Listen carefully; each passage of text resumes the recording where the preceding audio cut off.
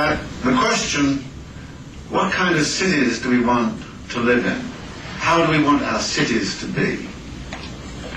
Cannot be divorced from the question of what kind of people we want to be. What kind of humanity we wish to create amongst ourselves and how we want to create it. And it is that mutual constitution of the city and who we are and what we are that is something which is, I think, again, very important to reflect upon.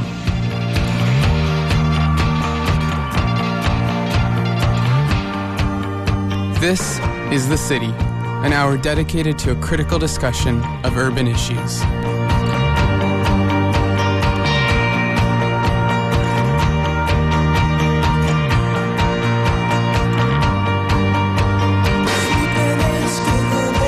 And welcome to the program on CITR 101.9 FM, CITR.ca, and syndicated on CJSF 90.1 FM and CJSF.ca. I'm Andy Longhurst, and on today's show, we're headed back to London for part 2 of our mini-series on the London Olympic Games. I'll be speaking at length with Julian Cheyne of the Counter Olympics Network, as well as hearing from pro-development economists and developers about the perceived benefits to the working class East London neighborhoods. That and so much more on the program. This is The City. Stay with us.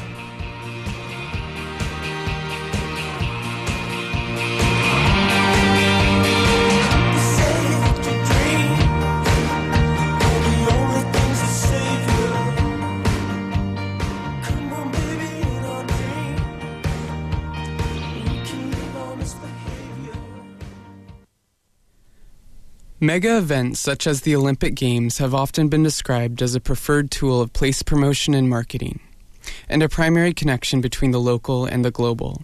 The Olympics are a global spectacle literally taking place in a single locale. Olympic Games are tightly interwoven into the urban economy and redevelopment schemes. They are also an increasingly important driver in the creation of new leisure and consumption spaces and the interests of international property firms. Like all mega events, the Olympics are almost exclusively an urban phenomena that require large public and private investments. While these investments are usually place-bound in the form of bricks and mortar infrastructure, they play a crucial role in tying local processes into wider economic circuits. Circuits that are not simply transnational, but transnationally competitive and recurrent as cities vie to host high-profile events, gatherings, and spectacles. And that was an excerpt from Serberg, Van Winsberg, and Wiley's publication in the journal City, Mapping the Olympics Growth Machine, Transnational Urbanism, and the Growth Machine Diaspora. And I just like to use that because it really ties together a lot of the themes that we're talking about when we talk about the Olympic Games. And so this is part 2 in a mini-series exploring the London Olympic Games. And the title is London Plays Games and the Remaking of East London, which is what we're going to be looking at in today's edition of The City. So first, we're going to be talking primarily with Julian Cheyne of the Counter Olympics Network, based in London, England, and he's the spokesperson around a lot of their activities. And but first, we're going to hear about the cost and the perceived benefits of the Olympic Games. This is from the Financial Times with a perspective from Goldman Sachs, as you certainly know, as a large investment banking company. Let's talk about the Olympics. It's a subject which is really dominating conversation here in London with only 3 weeks to go. The giant Olympic rings are now in place on Tower Bridge, just down the Thames from me here. But there is also a very big debate underway. It's going to be very exciting, but it's also going to create a lot of expense and a lot of inconvenience at a point when Britain is going through austerity. Can it really be justified? Are there really going to be the long-term benefits that some politicians claim? And what are the evidence from previous Olympiads? Now, Goldman Sachs has a long history of looking at the economic impacts of sporting events, and they've just produced this very interesting report on the impact of the Olympics. With me now to discuss this is Goldman's chief European economist, Hugh Pill. Hugh, thanks for being here today. We're going to be spending £8.5 billion in round numbers on these Olympics, which is far more than was originally advertised at a point when there are supposed to be a lot of spending cuts. What are the chances we're actually going to get a return on that investment here in London? We've seen from the government some estimates that they think the benefits would be about £13 billion over the indefinite future. And how do you compute that? Well, I think they try and make estimates of what the benefits in terms of investment and greater tourism and so forth coming into London. And I think on those types of returns, which I think, to be honest with you, it's hard for us to assess as outsiders, their numbers. We think, though, that there are reasons, if you take that at face value, to say that's an underestimate of the overall costing, because these numbers don't include what costs you can recoup by selling the houses in the Olympic Village and so forth and so on, where you can reclaim some of the expenditure that's already been made. Wow, so you're actually suggesting that these benefits have been understated. That's encouraging. All right, I think so, and I think our view is that on a purely kind of cost-benefit analysis, there is a positive return to the Olympics. Not all of that will accrue immediately. In the short term, there'll be some costs, some disruption, as you said. But if we account over the longer periods and allow these longer-term benefits to accrue, I think there is a positive. There's a different question, though, of course, as to whether the return you're getting on your investment is sufficient to pay the capital cost or is better than the return you may have got on alternative investments. I think our view would probably be the answer to that is yes, but, I mean, it's very difficult to make this kind of opportunity cost assessment. Okay. And that was, again, Goldman Sachs' perspective on the benefits of the Olympic Games. Now we go to Julian Cheyne with the Counter Olympics Network, and we're talking about the costs of the Games and the perceived benefits. Well, great. I want to first start by asking you how you initially got involved in the Counter Olympics, which is a grassroots organization. Can you tell me a little bit about the group and how you got your start in opposing the Olympic Games? Well, I mean, I got my start because I was evicted to make way for the Olympic Games. I had to leave where I lived, a place called Clays Lane, in July 2007, because the estate was compulsorily purchased by the LDA, the London Development Agency, in preparation for the Games. So, I mean, I'd already been involved in opposing the Games before that, because once I knew that the Games was coming, or what might be coming, I objected to the various planning applications. And then after the Games bid was won, I was involved in opposing the compulsory purchase order and gave evidence to the inquiry, and was part of the residents group that fought the order. I mean, of course, we were unsuccessful. There was never any chance we were going to win this, but nevertheless, we still went ahead and tried to combat it. Why were you evicted? And I guess more appropriately, why was Clays Lane? Why did this residential development need to be displaced for the Games? Well, because they basically they just drew the line around it to say you're inside of the park.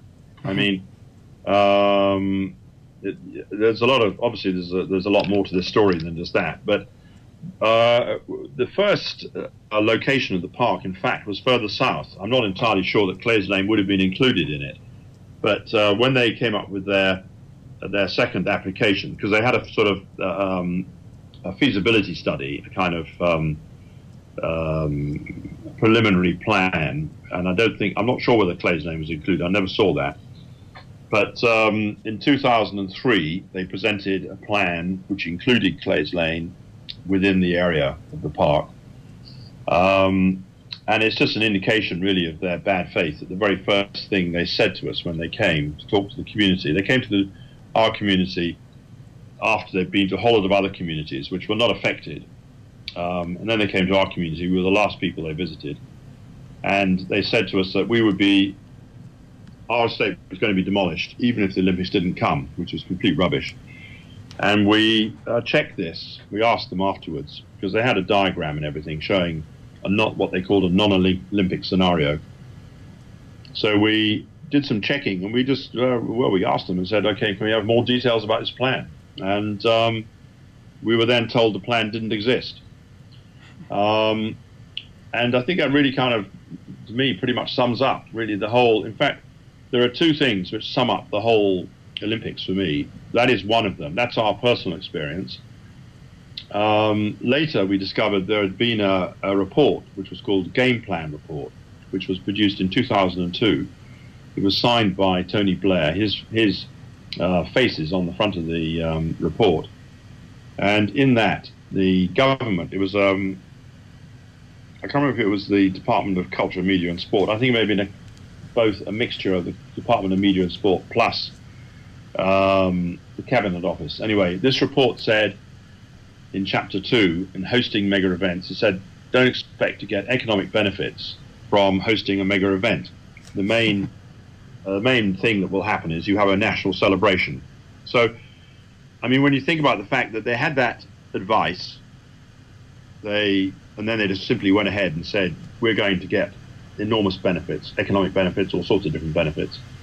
Right. And then they came to us and claimed that they had a plan for our removal, even if there was no Olympics.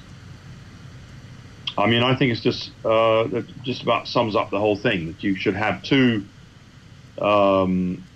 statements like that. One which says, the project will not deliver benefits, and the second which says you're going to go even if the Olympics don't come.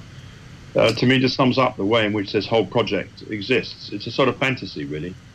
I want to go back to the housing, but momentarily, just to add on to that, there's this interesting dualism between saying, it's often the argument is, but the costs, what are the projected costs? $14 billion, is that right, for the London Games? Well, is that right? Yeah, well, yeah, the projected costs are meaningless. Right, but then, they say, it's all public infrastructure, and we need this anyway. That's often the logic to justify those expenses. That's not to mention the security and something that you wouldn't have in any. If you didn't have the games, you wouldn't have that need for a militarized city. Oh, absolutely. But I just think it's interesting how it's a very much a flexible language in justifying the costs. Well, you see, the interesting thing is actually there's very little infrastructure that's being built in connection with the games. I mean, apart from the stadiums, there really isn't much else, because the place they've chosen, Stratford in East London, is an old railway town. It's the railway suburb. I mean, it's back when in the Victorian period, when London was expanding eastwards as well as in every other direction. That expansion was driven by the railways, and the new developments sprang up along the side of the railways. And Stratford was the major railway hub in East London. And so Stratford was always a very well-connected place. And Stratford they haven't actually built any new lines connected with the Olympics, because they claim, this is where you just get this sort of straightforward lying. They claim that they produced two new lines. One is what's called a Docklands Light Railway, which is a new railway system in East London. Actually, the line which they're talking about was already planned. It was all, it was one of those things that was just sort of about to happen when the Olympics came along. So it's completely untrue to say that it has anything to do with the Olympics. The other one is an extension of a line which already exists in Stratford called the Overground. And again, that line was already being planned. And so actually, apart from that, there were some improvements to Stratford Station, because the capacity of the station wasn't great enough to carry all of this traffic that's going to come in. But I mean, that's again unnecessary, because for once the Olympics is gone, Stratford would have had a perfectly good station, and so yeah, it's good for the Olympics, but it's not really needed in itself. Right. So for the rest of it, we're talking about the fact that they're just building stadiums. Right. So there isn't any infrastructure as such that's come in, and of course the budget itself is completely opaque, because it starts off at 2.37 billion. Then it went up to 9.34 billion. The House of Commons recently, a select committee, I think it was the Accounts Committee, came up with a figure of 11 billion. But these figures are all just stabs in the dark, really. Sky came up with a figure of 24 billion. Now, they've included these transport infrastructure improvements, which I wouldn't put in because they're not Olympic projects. But the interesting thing is, of course, they are claimed by the Olympics. So if they're claimed, then it's quite reasonable to put them in the budget.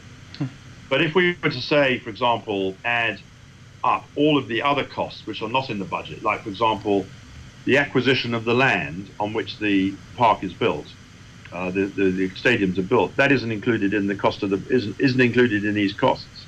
Quite extraordinary, really. Mm-hmm. The supposed cleanup of the land, the remediation of the land, that's not included in the budget. And of course, then there's all the spending in all the government departments, local councils, and all the rest of it. None of that's in the budget. And then there's extra security spending, which isn't in the budget, but which we know is happening because the security minister said that much of the ordinary security budget will go on the Olympics. Then there's all the police movements, which are not in the budget. So I would say, taking out the transport infrastructure, which is not an Olympic project, I would say the cost as it stands at the moment is somewhere in the region of 17 billion pounds. Now, in terms of dollars, I think that would probably be somewhere in the region of $23 billion. I don't know, roughly. Mm-hmm. So, and this is coming at a time of austerity for regular working class people in London. Yes, I mean there is a problem there, which is of course that the Games was put together at a time of allegedly, the boom years, the property boom years of the early 2000s. So, in a way, the austerity side of it, in a sense, is, I mean, that's something which has come along after the event. And of course, there is spending which could have been diverted for that. But much of the spending, in a sense, was already earmarked. It was kind of difficult to change that. But you're quite right. I mean, this doesn't help. It does mean that money which would have been available to help overcome budgetary problems is not available. And it also means, of course, that instead of building things which you might say were of some use, i.e. the opportunity costs, right. You could have built housing, hospitals, schools, things like that. You just build a bunch of stadiums, which, frankly, are not going to be used very much. They're not going to be much use to the general public. The main stadium is probably going to end up with a football club. They're not going to get their costs back on that. The aquatic centre will certainly not recover its costs and will lose money. And it's not going to be much use to families with children. It's an enormous pool.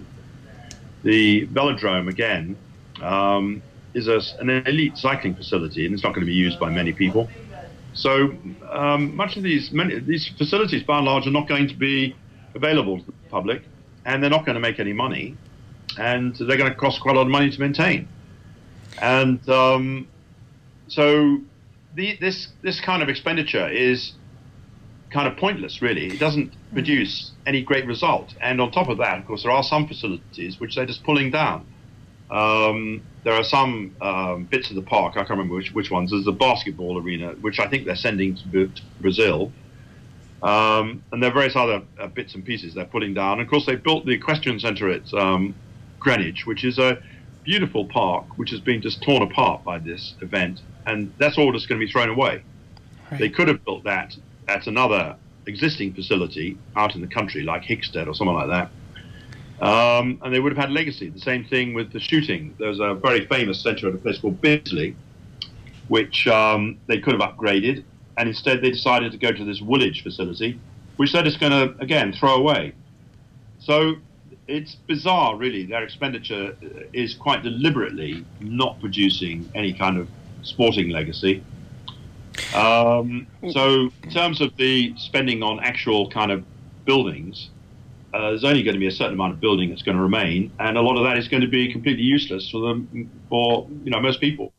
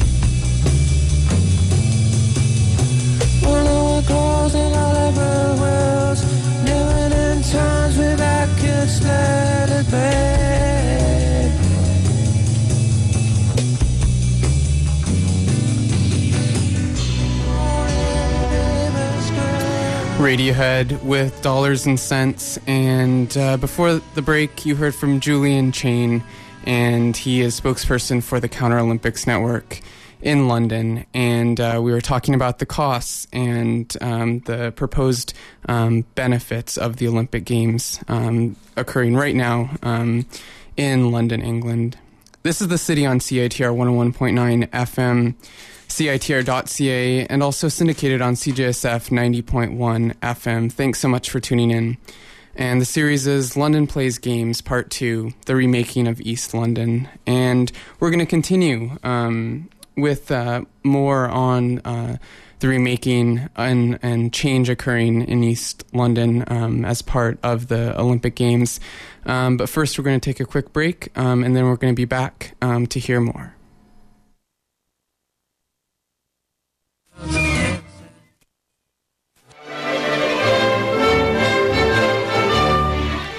Want to know what's up at UBC? Read the UBC. It's only the largest student newspaper in Western Canada, and it's written and edited entirely by UBC students. The UBC is your source for on-campus news, culture, and sports. New editions come out every Monday and Thursday. For breaking news as well as amazing videos and blogs, check out ubc.ca.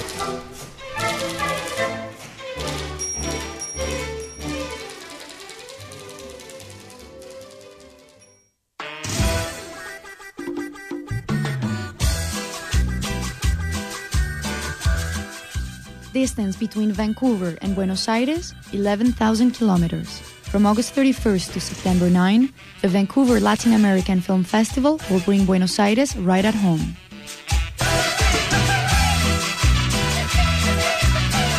www.vlaff.org.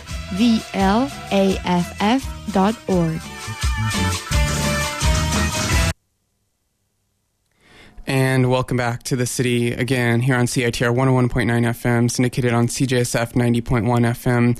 And all of the past podcasts can be found at thecityfm.org. And you can find part 1 in this mini-series on London and the London 2010 Olympic Games at thecityfm.org. And now we're going to go to a perspective from CBRE, and CBRE is a Fortune 500 commercial property development firm, and they are the largest commercial real estate multinational. And we're going to hear an excerpt from a discussion which actually you can find online on YouTube, but hearing a perspective from property developers and that commercial real estate community on what they see as the benefits of the redevelopment and the remaking of East London and those neighborhoods, which have historically been working class industrial neighborhoods.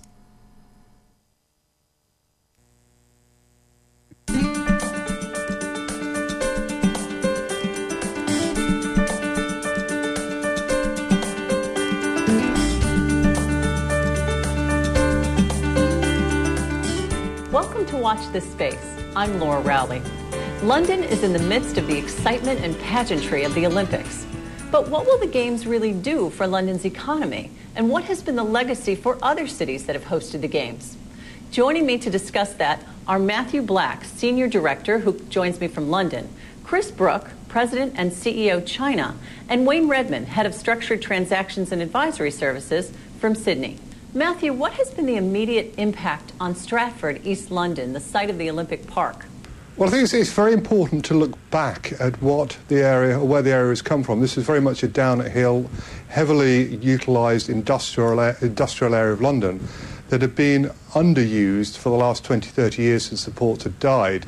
And without the Olympics, we wouldn't have had the opportunity to undertake such a large-scale regeneration and put back into the centre of London such a crucial area. And we've seen a large amount of development during the past 5 years with the building of the Olympic Park, and in addition the construction of Westfield's 1.9 million square foot shopping centre, which has really helped put Stratford on the map for London.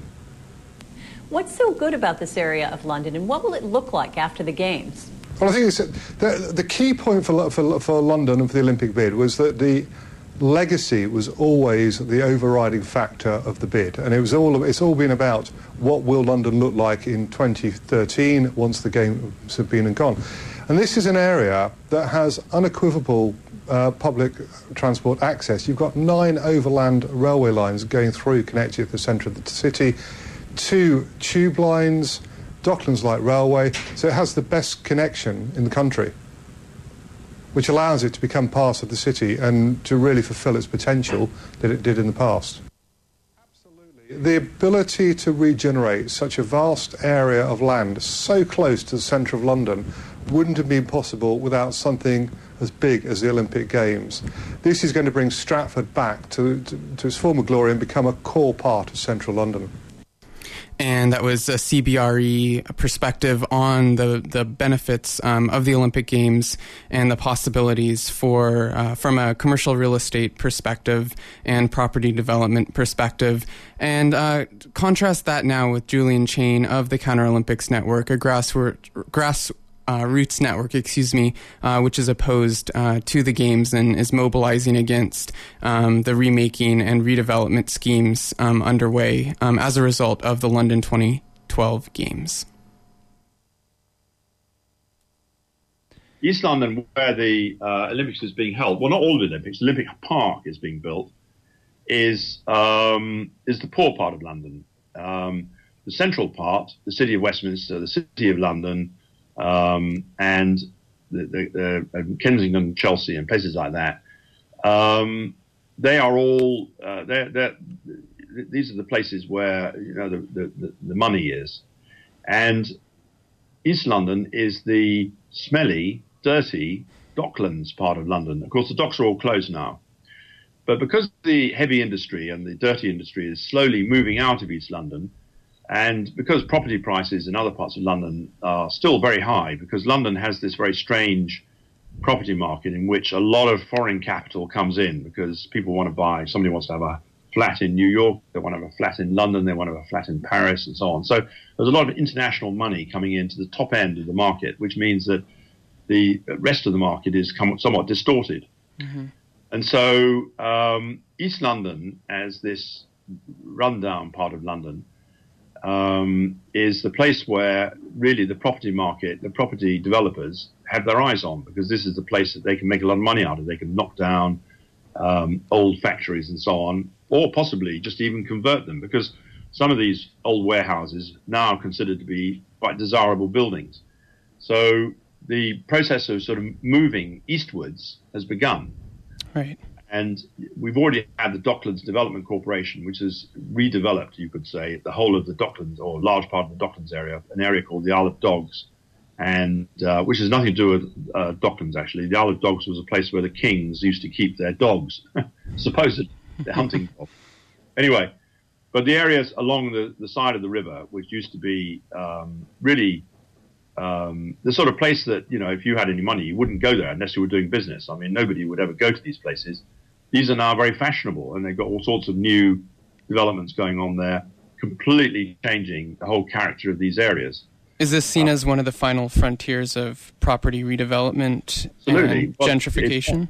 Yeah, it was, but it's not now. It's now well established, because if you look at a Google map of London and you move your map further east from the city of London, you will go past places like the St. Catherine's Dock, Limehouse, Canary Wharf, different parts of the Isle of Dogs, and you will see lots and lots of blocks of flats and yachts, marinas, all sorts of things like that, which are completely different, and enormous skyscrapers, because this is completely altered, this whole area. So that is what has already happened, and that is the kind of property boom which East London is meant to represent.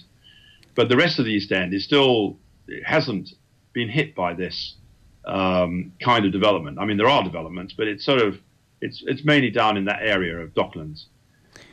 What is happening in East London generally is that there is a process, what you might call a rather more natural process, where if you can call it natural, of the middle classes moving east, because there is a lot of quite nice housing in the east, even though it's not as wealthy as in the west.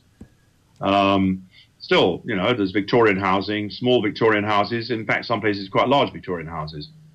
And these are, English people tend to like historic houses. They're not really into, I mean, I'm not saying that nobody will buy modern apartments, they will, but there is a sort of penchant for buying old, even the older the better in a way, historic properties, and doing them up on the interior, but having a nice old facade on the outside. So, and there's quite a lot of this property in East London. So there are places which are now becoming quite fashionable. The names probably won't mean much to you, but places like Stoke Newington, Broadway Market, and there are bits of Stepney, which is where I live, which are becoming quite fashionable. Right. So this is a sort of process which is underway, and at the same time, there is also a degree of building flats and blocks of flats, particularly in the Stratford area. And this has nothing to do with the Olympics. This process is underway, and Stratford High Street, which is the main road going into Stratford, has a lot of modern, not particularly nice, but lots of modern, quite tall skyscrapers or blocks of flats. There are one or two skyscrapers. There are some which are just lower blocks, but that area is changing. And this is a process which is happening regardless of the Olympics. And this is one of the curious things about the Olympics, is that they claim that the Olympics is needed to redevelop East London. But actually, this process is underway. Mm-hmm. And one of the major projects in East London is called Stratford City, which again has nothing to do with the Olympics. But you may have heard that there's a very large shopping mall in Stratford, which has opened at the same time as the Olympics, which is a Westfield shopping centre.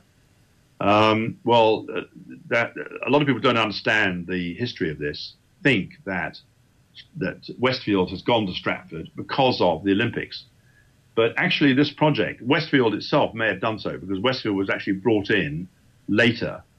But I don't think so because Westfield had its eye on this site long ago. But this is a project which has been developed going back into the 1990s by Newham Council because they had this very large area of rail lands which were derelict and which were the railways had gone and they had this vacant land and they wanted to use it. And so they've been promoting this project and they wanted to have a shopping mall there. I mean, there was already a shopping mall in Stratford, but they wanted to have a really big one. So they got this shopping mall.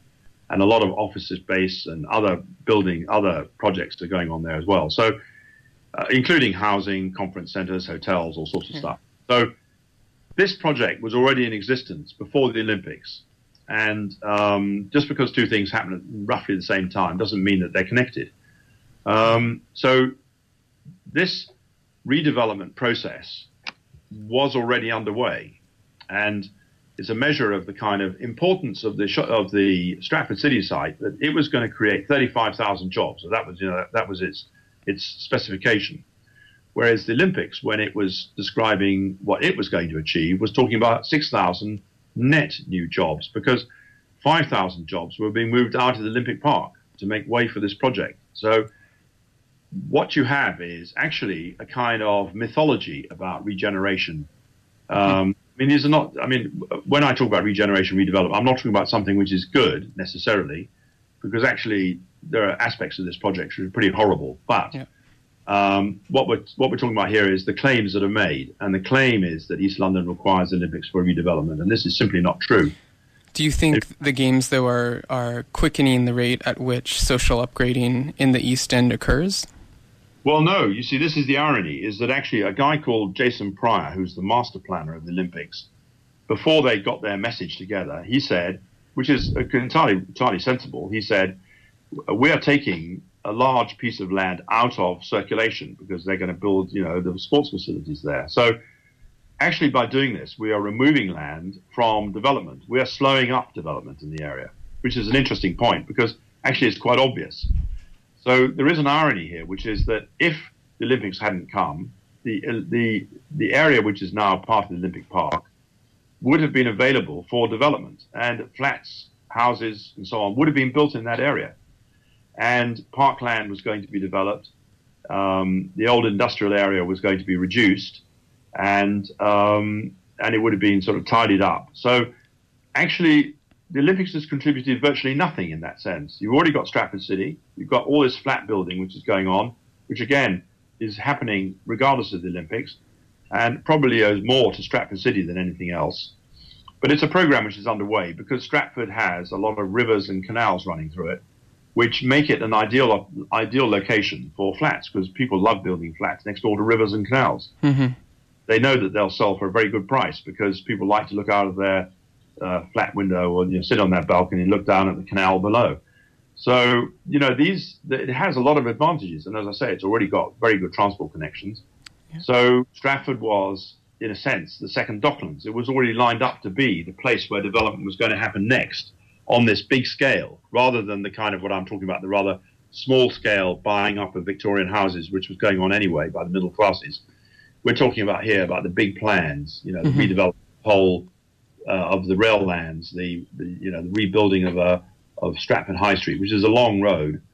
It's not a very long road in the sense of, I know in America you have roads which go on for miles and miles and miles, but in Britain this is a big highway. It's about a mile long, going from Bow into the centre of Stratford. So it's a major thoroughfare, and now it's got blocks of flats all the way along it. So essentially, this program of alteration of Stratford was already underway. What the Olympics has done, though, which is a kind of different dimension to this program, is that, and when you go back to this statement from the game plan report, which says, don't expect to get economic benefits from the Olympics. So you think, okay, the Prime Minister's got this document, the Cabinet knows about it, and yet they go ahead with this program, and yet they know that it's not going to deliver these benefits. So what are they up to? So you have to put this, to my mind, in the context of the property boom in the 2000s and look at and say, okay, here you have the opportunity. The IOC wants to have this Olympic Park. Here you have the opportunity for compulsory purchase. You can come in under in the guise of this national program of creating the Olympic Games. For that, you need this Olympic Park. That gives you the cover under which to buy up a lot of land at a very cheap price, because compulsory purchase is frankly not a very pleasant process. You go in, you say to people, this is the money we'll give you. They say that's not enough. You say, well, hard cheese. If you don't like it, take us to court.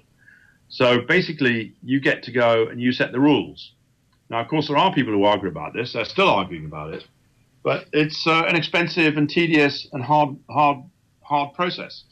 Right. So you will accept the offer and they'll move on and forget about it. So what has happened here is that the Olympics has given London, Newham. It wasn't Newham's compulsory purchase. It was the London Development Agency, which is the London city government, not the city corporation. I know this is very confusing. The GLA government, the power to come in and buy up a large piece of land. Now, the difference between the redevelopment that's going on around the Olympic Park and what happens within the Olympic Park is that the Olympic Park requires the total destruction of everything within it, whereas the redevelopment that's going on around it, by and large, means the demolition of some existing office blocks, some of which were virtually unused, because Stratford High Street was a fairly run-down road, and there were quite a lot of offices and buildings in there which weren't really being used a great deal.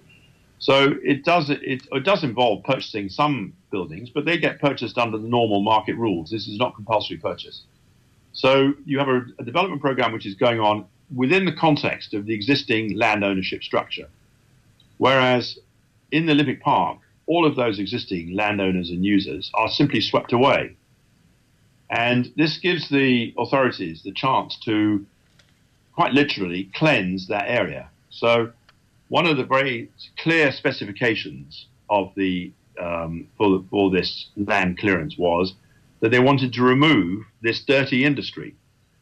In England, the prevailing winds come from the west or the southwest, up the Caribbean, you might say, up all the way up through the Atlantic. And so this means that the smelly stuff is basically usually put on the east side of towns in England. And so the East End, partly for this reason, is where the dirty industry ended up. But now, as we're moving into a new age, the idea is actually to either move that industry further east or to remove it altogether. And is a lot of that industry, though, those are the working class jobs in London? Exactly. Yeah, that's what dirty industry is, basically. Manual jobs. And that's exactly, you're quite right, that's the point. This is getting rid of that kind of low-class, working-class, manual activity, which, of course, doesn't look very pretty. Yeah. Now, one of the things, therefore, you do is you also stigmatize the area which you're going to cleanse by talking about it in a sort of apocalyptic terms as being a wasteland, a desert. One of the ODA people called it an urban desert. I mean, this is just way over the top kind of language. But because nobody goes there, and frankly, the East End of London is thought of as being a really pretty much of a no-go area for the middle classes. They're beginning to explore it these days, but it's not the sort of place you first think of when you think about buying a house. It's the place you think of after you find you can't afford to live in West London, you can't afford to live in North London, and don't want to live in South London. And you think, well, where do you go? In East London, that's entirely, third, fourth, fifth choice. So the middle classes that are moving in are, to a certain extent, kind of a fairly adventurous bunch of people. I mean, that's the way they consider themselves. So the reputation of East London is that it's a slum. It's a place where criminals and immigrants live.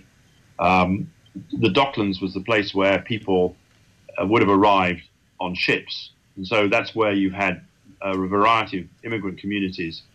You may have heard of a place called Brick Lane. I don't know. This is a place where, right back in the 17th century, first of all, you had Huguenot refugees from France settling. Then you had, these were Protestants who were driven out of France by Louis XIV. Then you had Jewish refugees from Russia and Eastern Europe, escaping pogroms and so on. Then you had people who were coming, sailors like Lascars and West Africans, and people who were coming in on ships, and they would settle in places like Limehouse. Limehouse had a strong Chinese community with people who were working on ships. They were famous for working in the laundry on liners and so on. And then more recently, you've had Bangladeshi people settling in East London.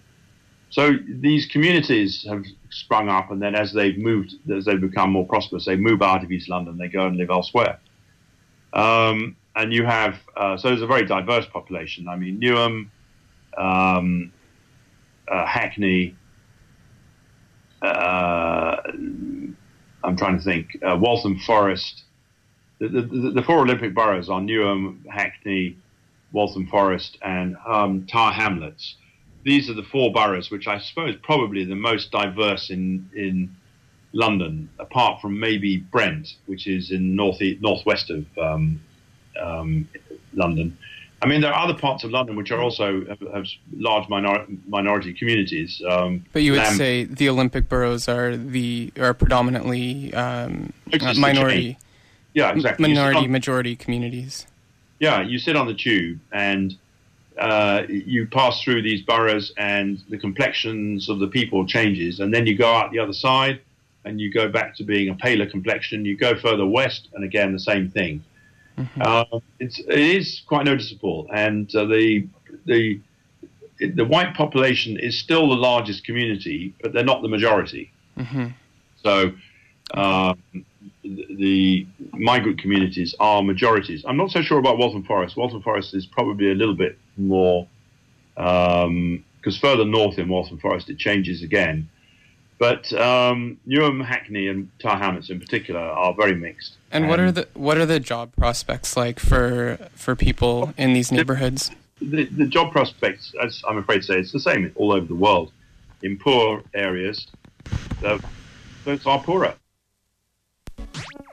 With the vast amount of changes happening in the world, it's almost impossible to get a clear picture of what's really going on. We are trapped within the logic of capitalism, leaving us unable to imagine what comes next. The Extra Environmentalist brings the perspectives of people who can see the whole picture and are ready for whatever comes our way. Tune in to The Extra Environmentalist every Wednesday from 2 to 3 p.m. on CITR 101.9 FM. This is the viewpoint that makes all places the same to you.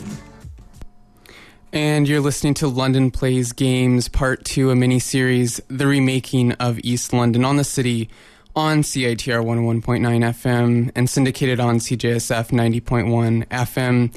And this is an hour dedicated to critical urban discussions, and you can find more about the program at thecityfm.org or search in your browser, The City Critical Urban Discussions. And we're going to wrap up this episode of The City with part 3 of my discussion with Julian Cheyne of the Counter Olympics Network. And we're continuing our conversation about the middle class makeover of East London boroughs and the politics of redevelopment and the urban growth machine politics evident as part of mega events such as the 2012 London Games.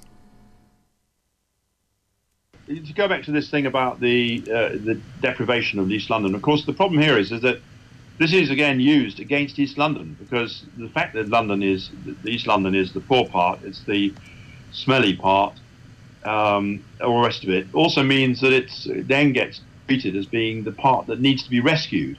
And so this is where you get all this language about deprivation and regeneration comes in. And therefore, East London is very vulnerable because it means that not only is it valuable because the land is valuable, but it's also a place that people make out that they're doing you some kind of favor by coming along and kicking you out. So essentially you have this strange situation in which a piece of land is identified, it's described as being an absolutely appalling place, and therefore, desperately needs to be bought up. So therefore, it can be acquired under compulsory purchase at a low price. The land will then be cleared of its existing users. So the jobs, 5,000 jobs, which local people do, are then cleared out. The people who live there, which included me, although I have to say I'm not a native East Londoner, but I lived there for 16 years. We get moved out. The other facilities which are there get demolished, all in the name of saving the area.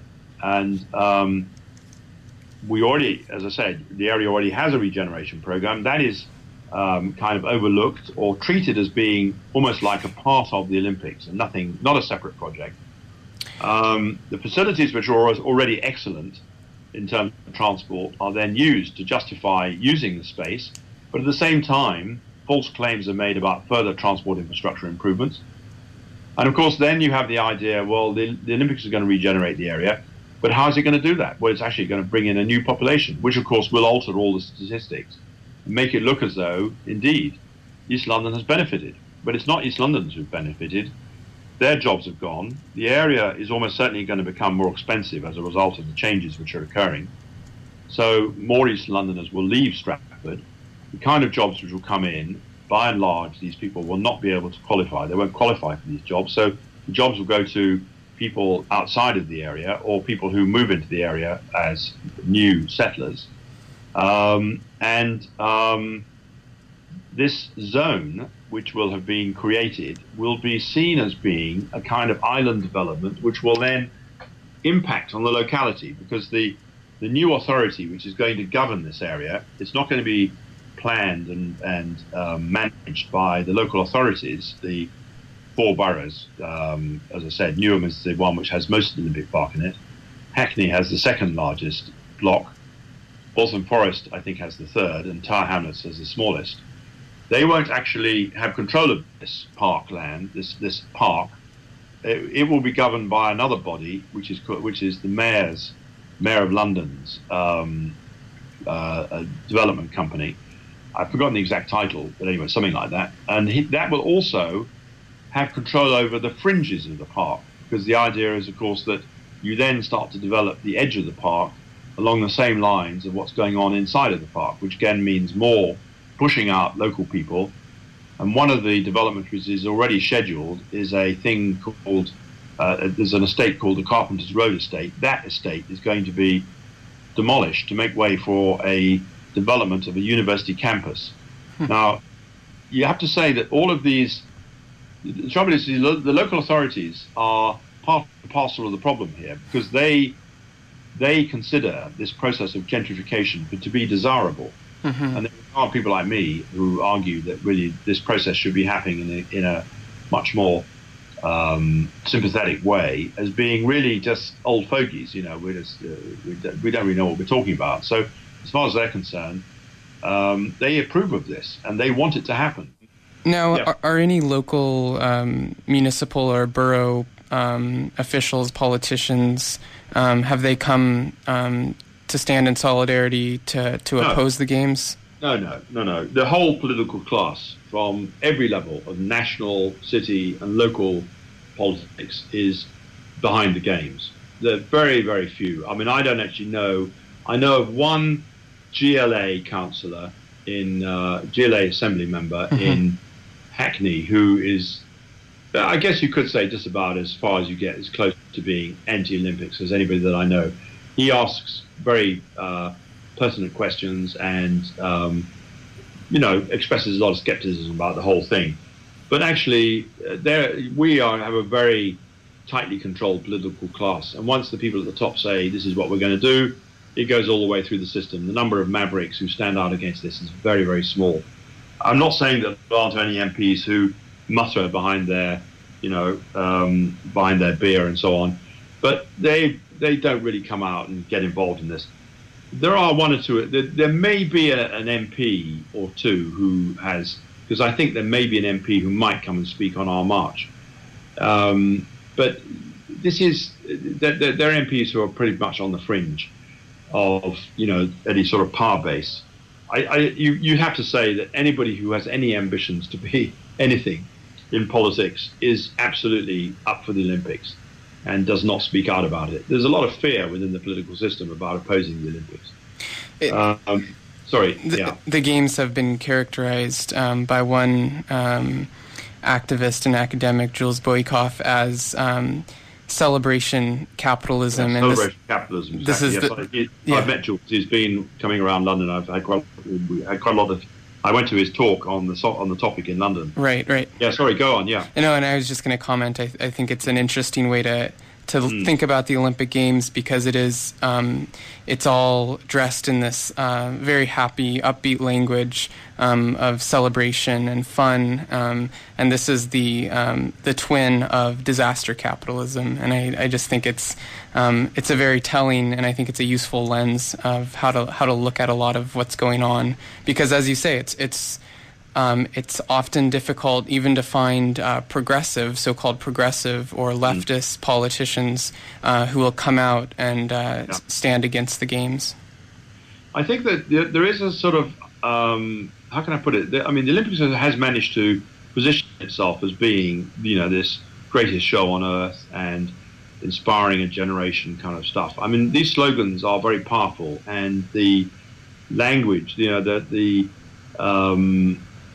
sport itself as a sort of product, consumer product, has a lot of mileage in it these days. Fans, there's a great market for sports stuff. And so people are very reluctant to offend sports fans. They're reluctant to get involved in an argument about something which it presents itself anyway, although it isn't really, presents itself as being sort of apolitical, above all these horrible arguments and so on, and a sort of celebration of real joy and so on. I mean, this is part of the problem, is that when you're arguing about it, you do get immediately described as being a kind of moaner and a groaner and a person who can't have fun and all that kind of stuff. So these are, this is what happens, because this is the way in which a lot of debate occurs, you're just being negative for the sake of it. Well, that's absolute rubbish. But unfortunately, this does play to a certain audience, and the media goes on about this, why are you going on about it? When you actually come up with the arguments, people tend to fall silent because they don't really know. Mm-hmm. And they are actually quite surprised when you say, well, actually, tourism is not going to increase. They say, really? What? Where do you get that idea from? And you say, well, look at the research. Look at what the European Tour Operators Association has been saying for years.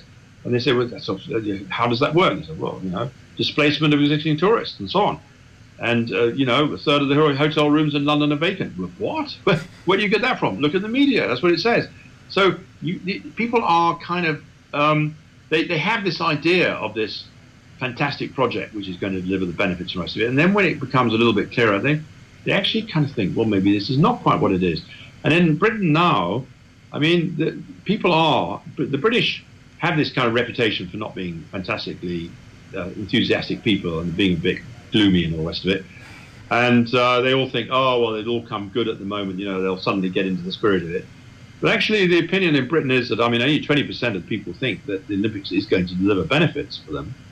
And in terms of the number of people who think that London should have bid for the Games, that is now pretty much half and half. Outside of London, a majority of people think that they should not have bid for the Games. Inside of London, a small majority think they should have bid for the Games. So, this is not a small faction within the population. It's now pretty deeply embedded. And this may have repercussions for the future, because depending on how this goes off, of course the media and the politicians are all going to say it's a fantastic event, and they're going to be highlighting the gold medals and all that stuff. But after the Games are over, there's going to be quite a headache in London, and there's going to be a lot of argument about the so-called legacy and what exactly we got out of it. And I think that the opinion will swing. This is my feeling, is that the opinion will swing pretty heavily against the Games after the Games. And that was Julian Cheyne, and we were discussing, among many things, the remaking of East London and processes of urban social change. And we're at the end of the program. This is The City on CITR 101.9 FM, syndicated on CJSF 90.1 FM. And thank you so much for tuning in. You can find past podcasts and this program as a podcast at thecityfm.org. Be sure to follow The City on Twitter with the handle thecity_FM. Find us on Facebook as well by searching The City, Critical Urban Discussions. And again, we'll be back next week for more critical urban discussions. And we're going to leave you with a track from Homo Duplex off their new release. Thanks so much for tuning in. Have a great week.